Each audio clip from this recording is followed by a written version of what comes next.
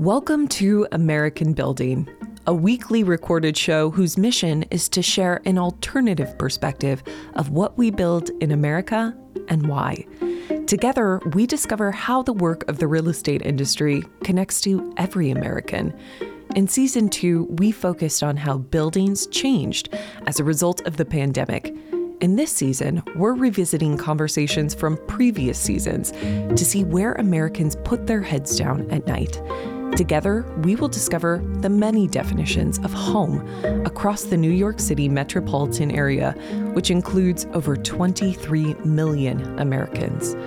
Each week, we'll visit a new building and explore complex and confusing issues related to housing access to see what they can teach us about ourselves and our country.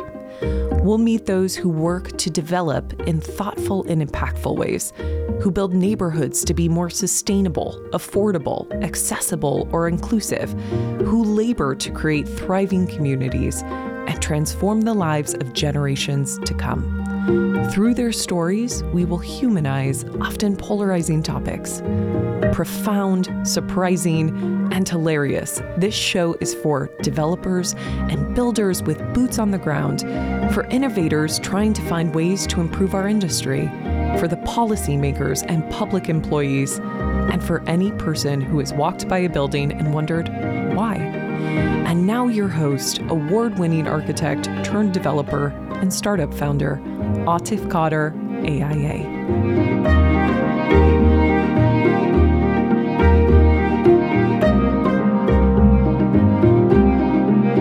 This is American Building, and I'm your host, Atif Qadir. I'm the founder of Commonplace. Join me as I take a drive by the skylines and strip malls, crosswalks and rail crossings, balconies, buildings, and boroughs to discover a new generation of housing. Let's build common ground.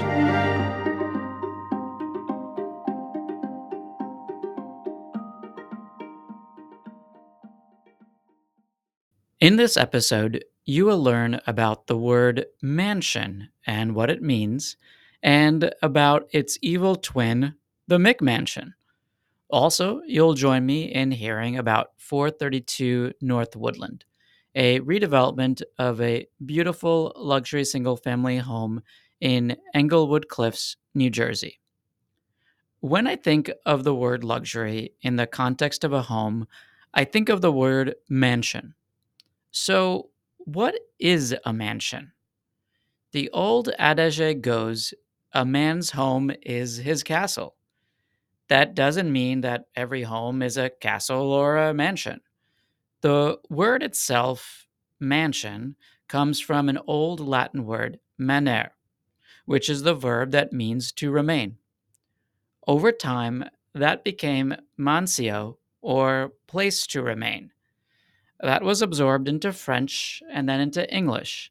In contemporary use, mansion generally refers to any home over 5,000 square feet on an extremely large lot. They often feature a grand staircase, high ceilings, and luxury high-end finishes like marble and rare woods.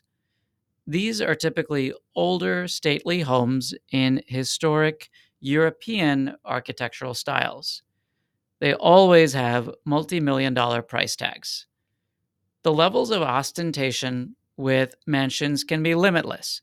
I've seen ones with multiple underground stories to circumvent zoning codes, ones with ballrooms, and even ones with lavish Turkish baths.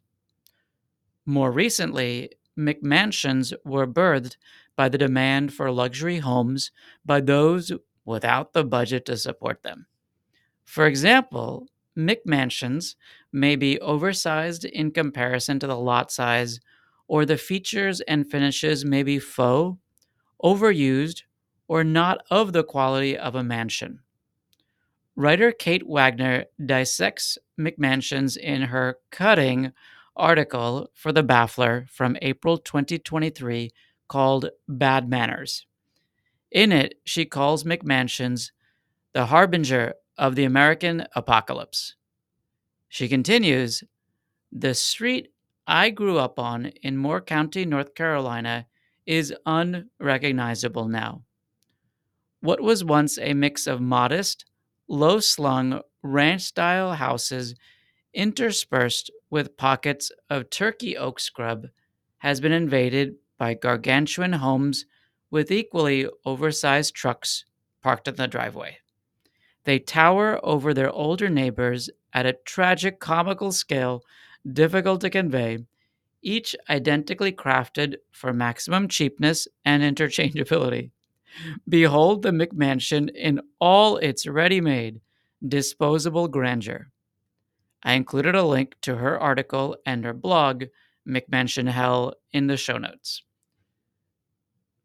All that said about mansions and McMansions, luxury homes may or may not be mansions, as luxury can entail modern styles like Art Deco, like my home, international, the ubiquitous mid century modern, postmodern, and contemporary.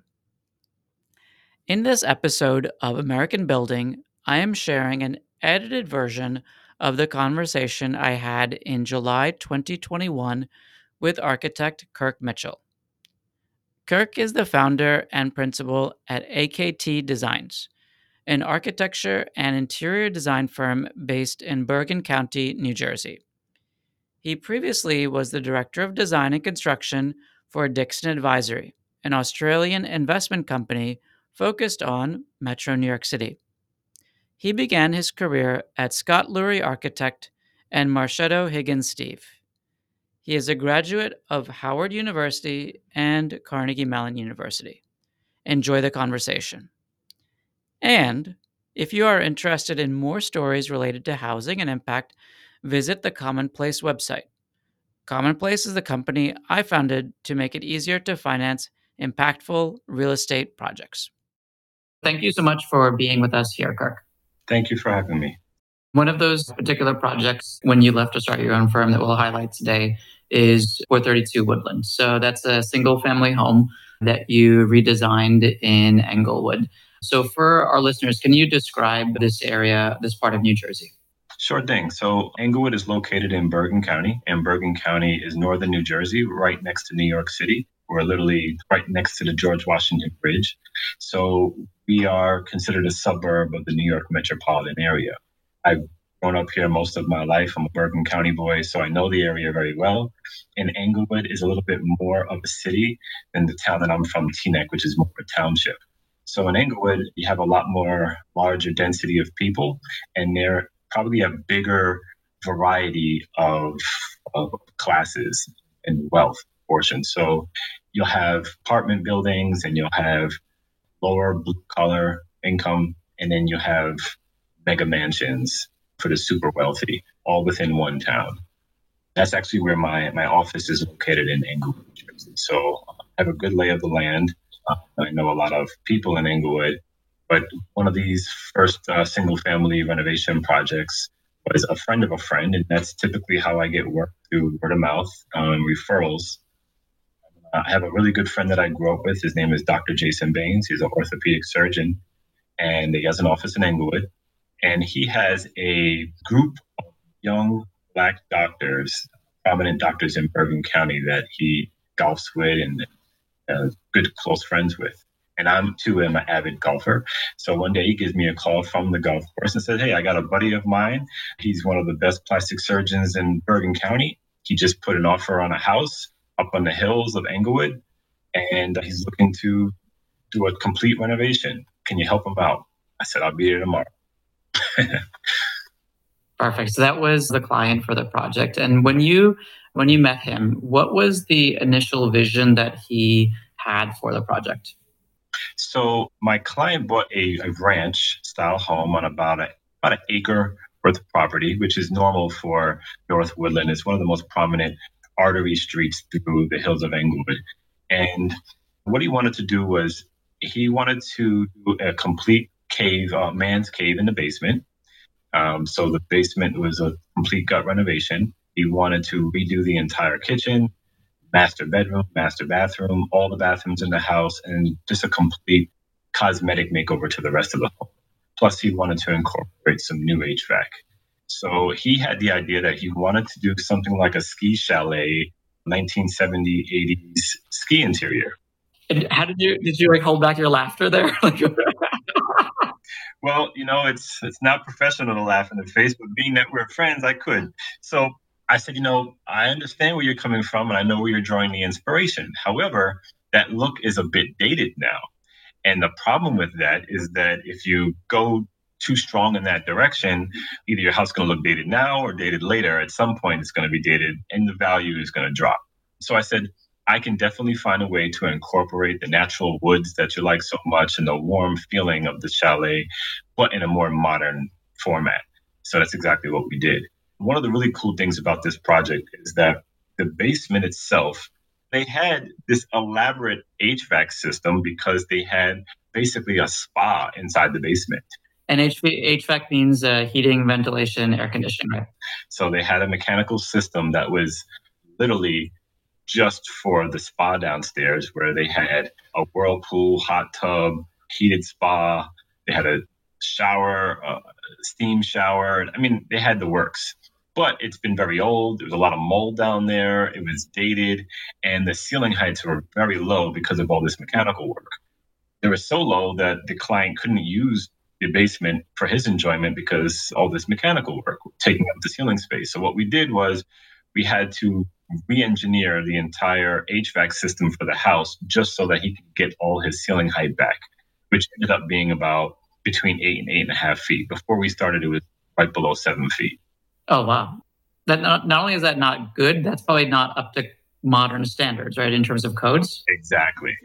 Well, because they didn't have habitable rooms down there, they were just considering it rec rooms, and I guess they got away with it, and it's done so long ago. But what one of my clients also wanted to do is put a habitable legal bedroom downstairs. So as if in order to do that, you have to have a minimum ceiling height. So what we did was we got rid of some really big ductwork and some really heavy stone that was literally the hot tub was made out of stone. And we designed the system. We dropped it down, and then we split the system in the house. So now the upper floor was controlled by a air handler in the attic, and the lower floors were handling on its own separate system. We also, in order to make the basement legal and habitable, we put a second means of egress by adding an exit stair out into the side yard. So we did that. We did a couple of egress windows in the new bedroom, and we added, besides a large open space, we added a second kitchen, which is, for all intents and purposes, it's a bar, but it's really a second kitchen. We did an exercise room and billiards area and a huge TV and a full bathroom. So that came out. And we also added a brand new stair, an open riser stair, because the stair that was there would kind of separated the basement into two pieces. And we wanted to feel like it was one whole space. So we got an open riser stair so you can kind of see right through it. So it sounds like the three key areas that it focused on was modernizing and upgrading all of the finishes. That's kind of the first level. The second thing being the mechanical systems that supported everything that you wanted to do in the new layouts and the new look and feel. And then like the more fundamental and structural one is the circulation. So does that sound like the right way of breaking it down? Absolutely. Absolutely. And then upstairs, to your point, we opened up the living and kitchen areas, created a large island because now most of the living is done in the kitchen space when you have guests come over. So we opened up the living room spaces as well. We did a killer master bathroom. So my client is a bachelor, and he said he plans on being a bachelor for a good amount of time. So that's one of the reasons that he wanted a man cave. But the other reason was to have a really great master bathroom so he can impress the ladies.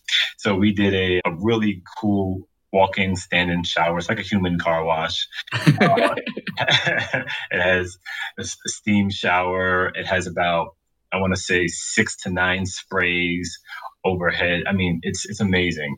And then we have a large whirlpool, a private toilet, and then my client's a little fancy. He went and bought this modern Japanese toilet it's all remote. It plays music and has lights. Yeah, lights, and the seat's warm and it thanks you when you leave.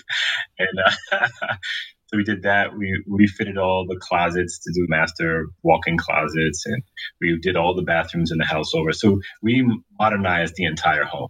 One of the things that he came to me, and this is not a lot of architects have experience also in the value proposition of doing renovations home. And one of the things he came to me and said, listen, I bought this home for such and such price. It's a ranch.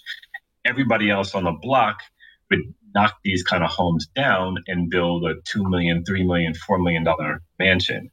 He said, I don't want to overcapitalize. I want to keep to budget. And that way, when I'm out of this after the renovation, I'm not at a point where I feel like I should have just ripped this down and built from scratch. So we were able to find that happy medium to modernize the entire house, but without making him regret it, not knocking it down and building something. So that given that there were a lot of steps in this process architecturally, and it sounds like there was a lot of decision making in terms of finishes, talk to us about the design process. So from the initial description and the ski lodge aesthetic that he described to the final design that you presented, like what is the step-by-step in that process? Okay, so after what we call schematic design is when we're working with the floor plan layout, because you have to make sure that you have a floor plan that's conducive to how the house is going to function, how you're going to live in the house. So once the floor plan was approved, then we started working on interior designs and moods. So what we do is either we'll do physical interior mood boards, but what we like to do even better than that is work off of Pinterest.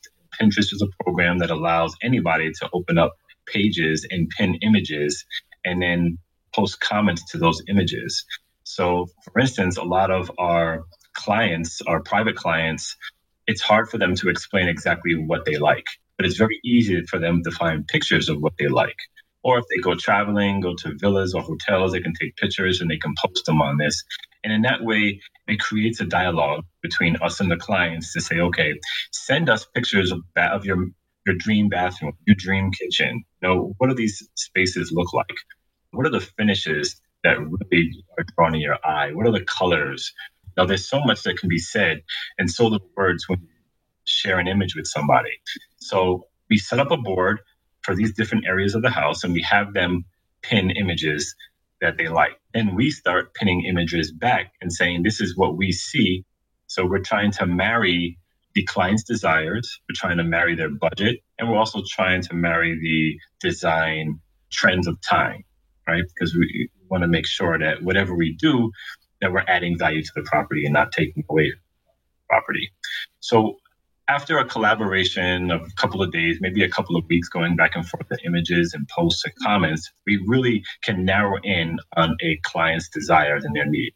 Once we started showing them how we can modernize the look and still try to emulate the ski chalet, it was sold through the pictures. But then what we did is we do interior renderings.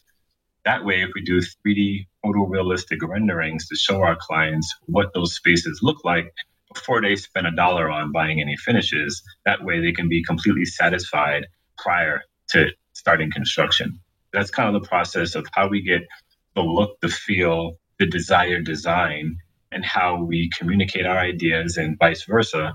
And then once we have kind of a signed off interior design, then we break up all those finishes into what we call a finish schedule. And we do a package of a finish schedule that essentially itemizes every finished product in a project. So that ranges anywhere from appliances, plumbing fixtures, lighting fixtures, flooring, paint, wall coverings, tiles, everything that you can think of that if you were to take a building and shake it, if it wouldn't fall out. And the reason I say that is because we don't concentrate on soft finishes. We have a designer that does that, but in-house we do hard finishes. So everything that's actually fixed to the home. And then once we have this finish schedule package along with the renderings, that goes with the construction drawings to a contractor to bid. This way, the client knows exactly how much their, let's call owner-supplied items will cost prior to it being bid. Sometimes if you don't have a tool like that, a contractor can bid prices or give you allowances, and it's not very accurate. This also now gives the contractor, they know exactly from the rendering what the finished product should look like.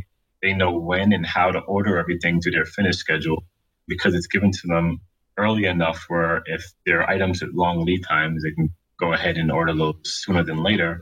And then it's just a great tool to minimize costly mistakes, which, in construction could add up to be a lot.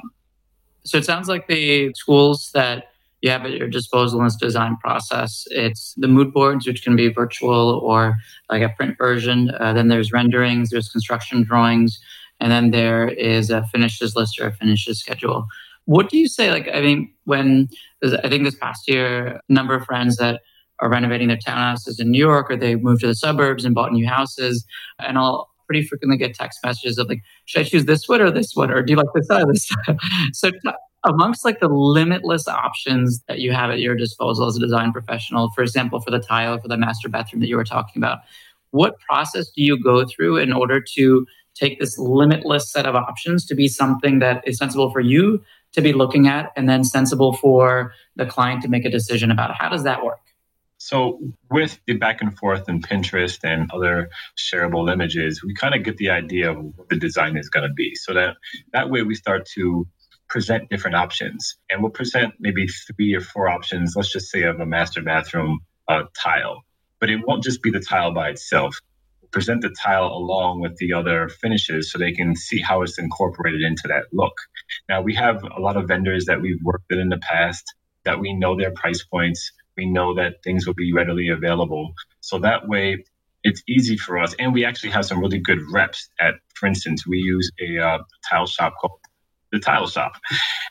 Literally. Yeah, literally. And they're very popular in Northern New Jersey and I believe New York.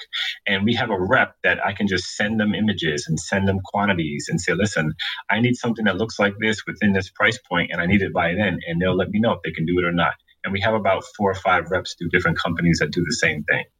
Now, if it's something that's very special and a client comes to us and says, listen, I want this, this bear skin covered floor tile, then it's something we may have to search for. Or if it's out of budget or if we can't find it, it's not going to work with our timeline. We try our best to find something as comparable as possible.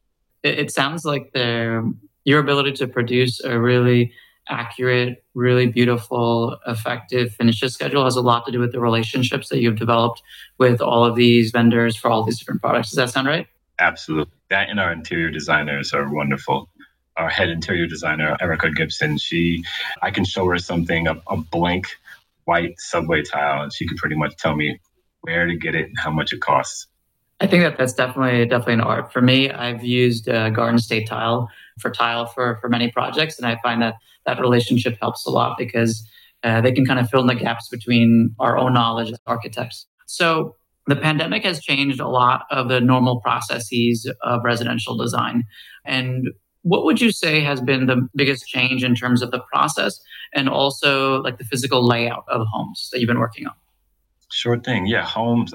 Because of COVID, you'll notice that people were stuck in their house for almost a year, and then they had to live with their families for a year, 9 to 5. And that included the kids running in and out of their home offices or people trying to work on the dining room tables, trying to do their work while they're trying to virtually help their children in class. So a lot of people came to us looking to do extensions in their home. They needed more space. They realized they needed more space because there was nowhere for them to work, nowhere for them to work out, nowhere for them to get quiet or relax. So we got a lot of requests for extensions. We got requests for office spaces, home gyms, finished basements, new master bedrooms. A lot of people also, because of COVID, notice the real estate market here has gotten really hot. So it's pretty much a seller's market.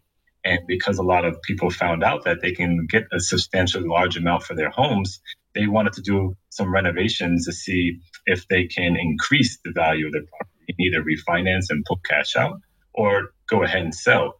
And with selling, they'd have to buy something, and then they were looking to buy that. So it's almost like a cluster or a perfect storm that kind of changed the way people are looking at their homes or designing them. A lot of outdoor spaces. We've done covered patios and outdoor kitchens and pools. Pools now can increase the value of your home from $100,000 to $200,000. It's amazing. We've done pool houses. We've done a lot of these amenity spaces where typically somebody that was working from, 8 o'clock in the morning to 6 p.m., out in the city or out at the office, they didn't have time to really enjoy their home. And because of COVID, even if you had to go back to work, now you realize that it's more in life than just making money and staying in an office. No, it's about enjoying the time, enjoying the money that you made, and enjoying with the ones that you love. So now we've kind of taken that theme and brought it into the design.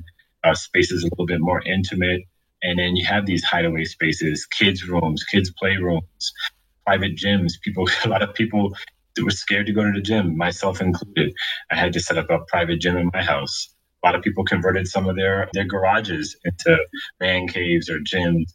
So we are seeing a lot of that. And we're seeing a lot of bounce back now, too, where, for instance, people were scared to spend money for a little bit on home. But now it's almost like it gave a lot of people a year to save their money. So given the fact that it seems like all of America is renovating their homes right now, another issue, like a consequence of that, is material availability and costs due to supply chain disruptions. Could you talk about how that has affected your projects and how you try to mitigate those issues? Yes. So we've been very fortunate in that the time that materials, specifically lumber, I think that increased like 300%. At the time that happened, our projects were either coming to completion or they were in a lot of the bigger projects were in phases of approval with the building department. And because COVID slowed everything down, it also slowed down approvals. So we got lucky enough that all the projects that had major framing were either already framed or haven't started yet. So some of the items that we had, finished items, or there'd be flooring, cabinets, some mechanical equipment, it was on back order. So some of the projects got delayed, but other projects hold indefinitely. So we had a few development projects. We do a lot of large scale mixed use development now, anywhere between 20 and 120 units. And some of those projects, because they couldn't get pilot programs or tax abatement programs through the city because COVID kind of shut down the cities, and they were worried about the skyrocketing price of materials, those projects got put on hold, or they were finding difficulties getting them financed. So luckily, things are starting to go back to normal. But I know some of the underwriters for banks that are seriously looking at these projects differently because of construction costs and labor costs.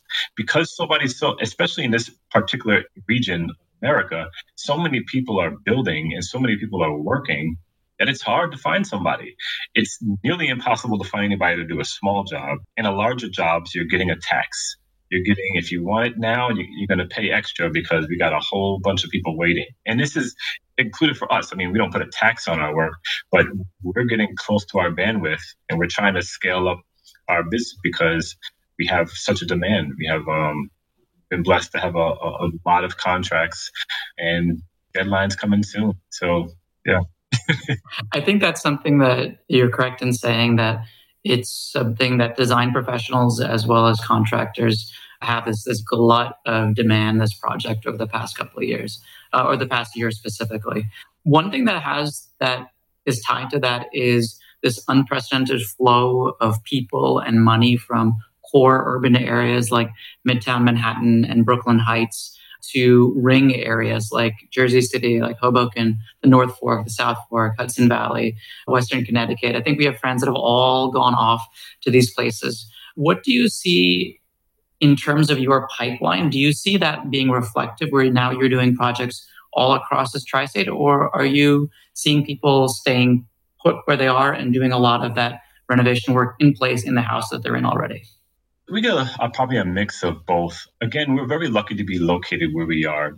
Being in the northern New Jersey, New York metropolitan area, you get the best of both worlds. One, you got New York City, and then right outside of New York City, you have the suburbs. And they're vastly different, especially when it comes to property values. If I were to look for, let's just say, a 2,000 square foot home in Manhattan, I could easily be paying $2 million. For $2 million in the suburbs of New Jersey, literally 10 to 15 minutes away, you could probably have about a 7 to 8,000 square foot newly built home with everything that you can possibly think of, plus an acre of land. So we've gotten lucky in that the people that left New York to go into the suburbs, we got them as clients. The people that thought they wanted to go to the suburbs or they moved up and they bought a larger home for more space within the city, we got them as well. Many architects in this area don't work both in New Jersey and New York because they're two different animals when it comes to approvals, when it comes to construction process. But we've been very fortunate that we have both markets because we have a lot of experience in both. So we do have our large share of clients that left Manhattan. They went to Brooklyn, they went to Queens, they came over here to Bergen County, Hudson County, Passaic, Essex County. So we got those clients, but we also got the clients, oddly enough, that they felt as though their mansions in the suburbs, it was too much to take care of.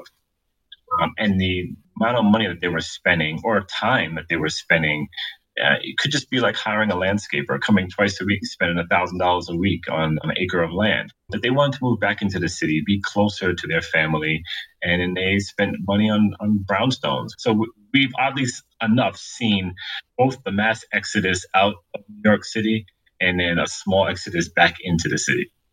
Okay. And I guess that creates opportunities for design, renovation of all of those properties that are being picked up again back in the city.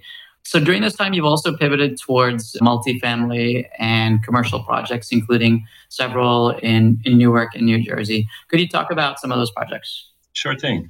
We have a few of them. One right now under construction is the famous Don Pepe's restaurant in Newark, New Jersey, right off on Route 21. This is from one of my attorneys that works with our site plan applications, the land use attorney. His name is Chris Murphy. Some good projects for us. And Pepe, the owner of Don Pepe's, older gentleman, great businessman. He's been in business in Newark for over 40 years, knows exactly what he wants and how he wants it. And he was hurting because he has a restaurant, just like most restaurant businesses during COVID. And New Jersey came out with a protocol that said that if you had a space that had 50% or more open space, then you were allowed your standard maximum capacity and you wouldn't be limited due to COVID. So he wanted to do an extension. We did about a 2,000 square foot extension, one-story extension of his restaurant that is 50% open to the outside elements. And meaning what we did was we used nano wall folding door glass systems so that during operational hours of the business, almost the entire walls can be opened up. And then once it's closed, it can be closed for security. But it's a really cool space. It should be opening in about a month. They move very quickly.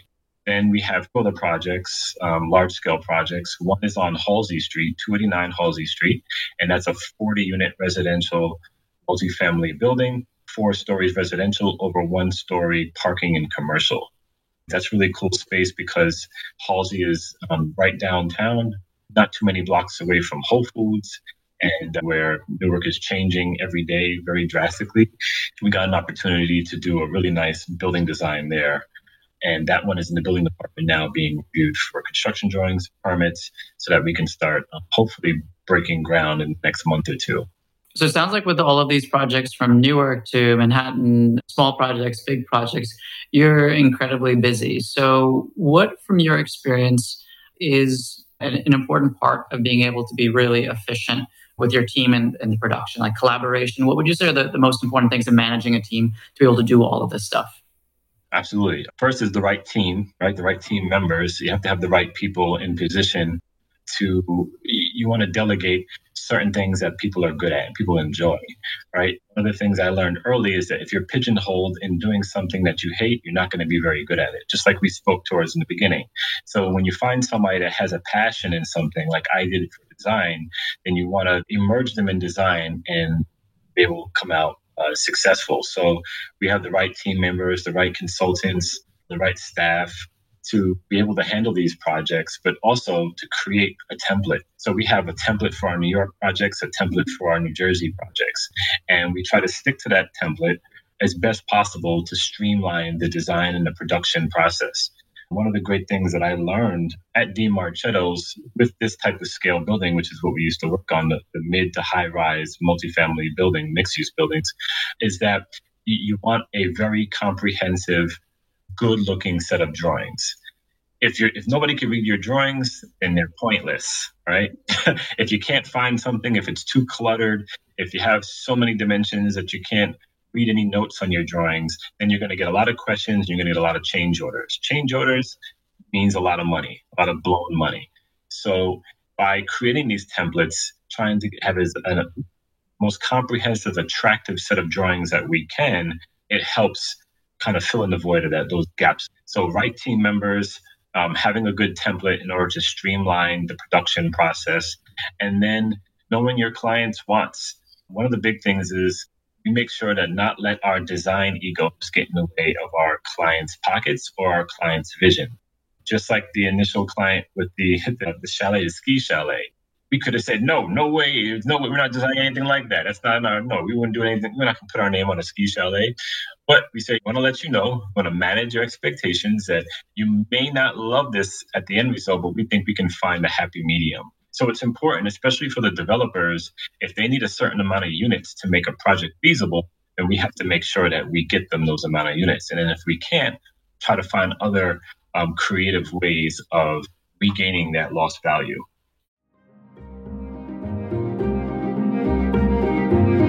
Thanks for joining me today on American Building. If you enjoyed this episode and want to hear more, subscribe on your favorite listening app, and don't forget to rate and review. And friends, I've teamed up with writers for the New York Times and Dwell magazine to launch a digital media platform to tell the fascinating stories of the impact developers and capital providers I work with at Commonplace. Check it out at commonplace.us.